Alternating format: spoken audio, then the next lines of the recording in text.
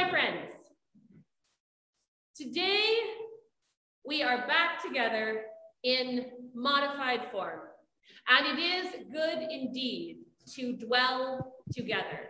And that is why I chose this scripture for this morning, because today is a celebration.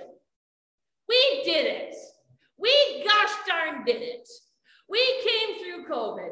We lasted as the church through COVID, through 18 months of not gathering as we would have liked. 18 months of eye fatigue and computer frustration as we learned Zoom, or didn't learn Zoom because we'd had enough. 18 months of not hugging, of not dropping in to see one another. 18 months of not meeting in person. So it's been a long 18 months. And so it seemed to me right and fitting for today to celebrate being together. Because we still are together. It is a different way of being together. It is a being together that is here in person and a being together that is across screens and time zones. And there are lots of questions that come with this, I think. There are lots of questions that we're now asking, and maybe have been asking for 18 months, about what is it to be the church? What is it to be the church when we aren't physically together, when we don't shake hands or hug?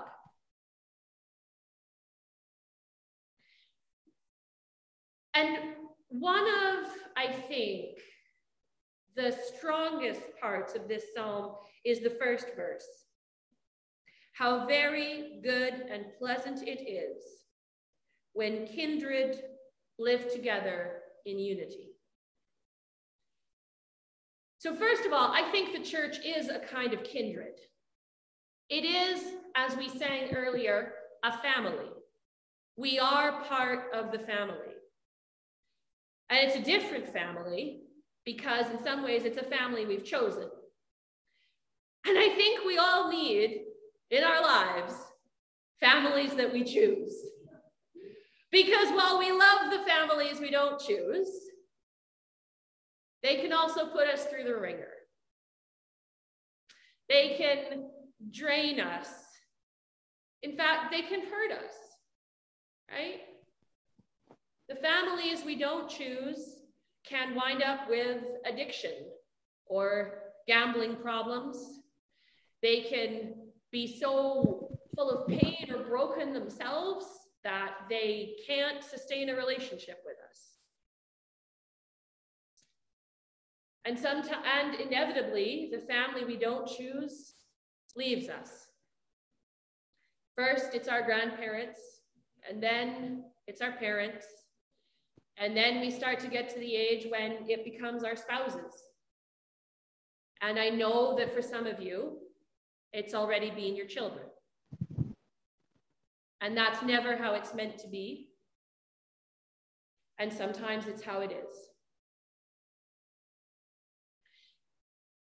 So our family that we don't choose, the family into which we're born, is never the only family we have. And so our church becomes a family. But as family, we come with all the beauty and the joy and the gifts and the love. And we come with all the rough edges and the painful bits and the words we didn't quite mean to say but said anyways, and the things we should have said and didn't. So for kindred to live together in unity, it's not that we always agree. And next week, we'll be talking about what happens when we don't agree, because that happens. Unity, I think, is a gift. And it's not It's not one we achieve by our own or entirely by our own striving. Unity is not all up to us. Now, in this psalm, when they sing of unity, the subtitle of this psalm is that it is a song of ascent like A-S-C-E-N-T, like ascending, because this is the second last psalm in a group of psalms that were pilgrimage songs. They were pilgrimage hymns, and they were sung by pilgrims, Jewish pilgrims, going to Jerusalem. And Jerusalem is on a hill, so you'd be walking up. And of course, this would have been a long walk. People may have been coming from near, they may have been coming from far, but they were probably walking the whole way. And you get to the end and the finish line is in sight and there is a hill. Your last stage when you're tired and you've been walking for days and you've been stressed because of course the roads aren't always safe. So you're looking out for robbers and you're trying to figure out how you're going to water your donkey and get enough food to eat. And god dang it, you got to walk up a hill. Welcome to Jerusalem. So this psalm is not just someone, walking into the synagogue Saturday morning and looking around and saying, oh gosh, these are a bunch of really nice people and I get along with all of them. This is someone who's just climbed up a hill and has finally entered the temple of the Lord and has said, we did it. We got here. And it is good and pleasant to dwell together in unity when we have all worked together to achieve something, when we've been on a journey together, and what a journey COVID has been, and what a journey it's probably going to keep being. So this unity is not something that was just dropped in among the community that this singer, this psalmist is singing about. This community is something that was achieved by ascending together, by walking together, by facing danger and risk and trial together, and by achieving something good and beautiful together. And I think that's how we find unity. We walk the road together. And there are times when someone's going to have a blister on their foot and they fall behind and, come on, could you just keep up? But because we're kindred, we wait. We don't leave the person with the blister to hop and limp on their own and face the possibility of robbers on their own. Or if we're really energetic and we can just see Jerusalem up there and we're so ready, come on. We don't break away from the pack and go, all right, I'll see you guys there. We walk the road together. The story of Pentecost from the book of Acts tells us that the church was born when the Holy Spirit arrived. This unity, this becoming kindred together, it is a gift. It's a gift given us by the Holy Spirit. And so that is good news because it means that we don't have to do all the work, right, of making it. And sometimes if we're just tired of these kindred of ours, we can pray. We can say, look, God, I don't know what to do here. I'm so frustrated. I'm so hurt. I'm so scared about the future of our church. Over to you. We're not in this alone. One of St. Paul's favorite ways of describing the church is to call us the body of Christ. Well, if we are the body of Christ, again, it means we're not on our own. We're not the body of the United Church. We're not the body of Knox United. We're not the body of Lanigan Nokomis Pastoral Charge. We're the body of Christ. And when we celebrate communion, when we come forward to this table, as we will again, we're not just remembering Christ at his final meal. We are celebrating the fact that Christ is among us. And what that is and what it means and what it looks like is a beautiful and profound mystery that the church has been trying to figure out or just sitting with for 2,000 years. But the witness and the promise of the faith of our ancestors in faith, the witness and the promise of all those from whom you learned your faith, your Sunday school teachers, your grandparents and your parents, the promise is that Christ is among us.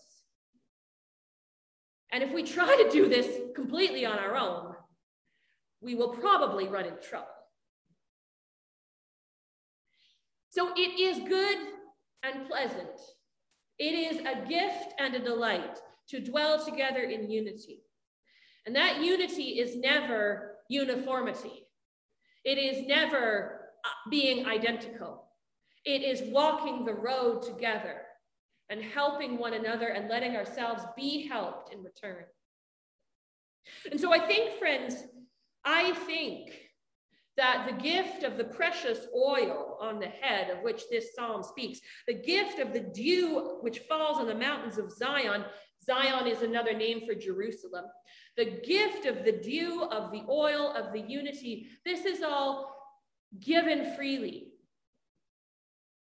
And so I think our job is to listen. Our job is to pay attention together. Our job is to do the vulnerable work of listening for God together. I said earlier that we have been asking questions and we'll keep asking questions about what it is to be the church. What it is to be the church in COVID, after COVID. What it is to be the church going forward. What it is to be the church when some of us are here and some of us are online. What it is to be the church when we've lost our building. Or what it is to be the church when pillars of the church whom we loved have left us. What it is to be the church when the pews aren't quite as full as they were. Friends, I don't think we have to answer that question on our own. Because the promise is that in life, in death, in life beyond death, we are not alone. God is with us. And so, this September, we're going to pray together. We're going to start some small groups to do the slightly nerve-wracking and scary work of actually praying out loud together, of writing our own prayers.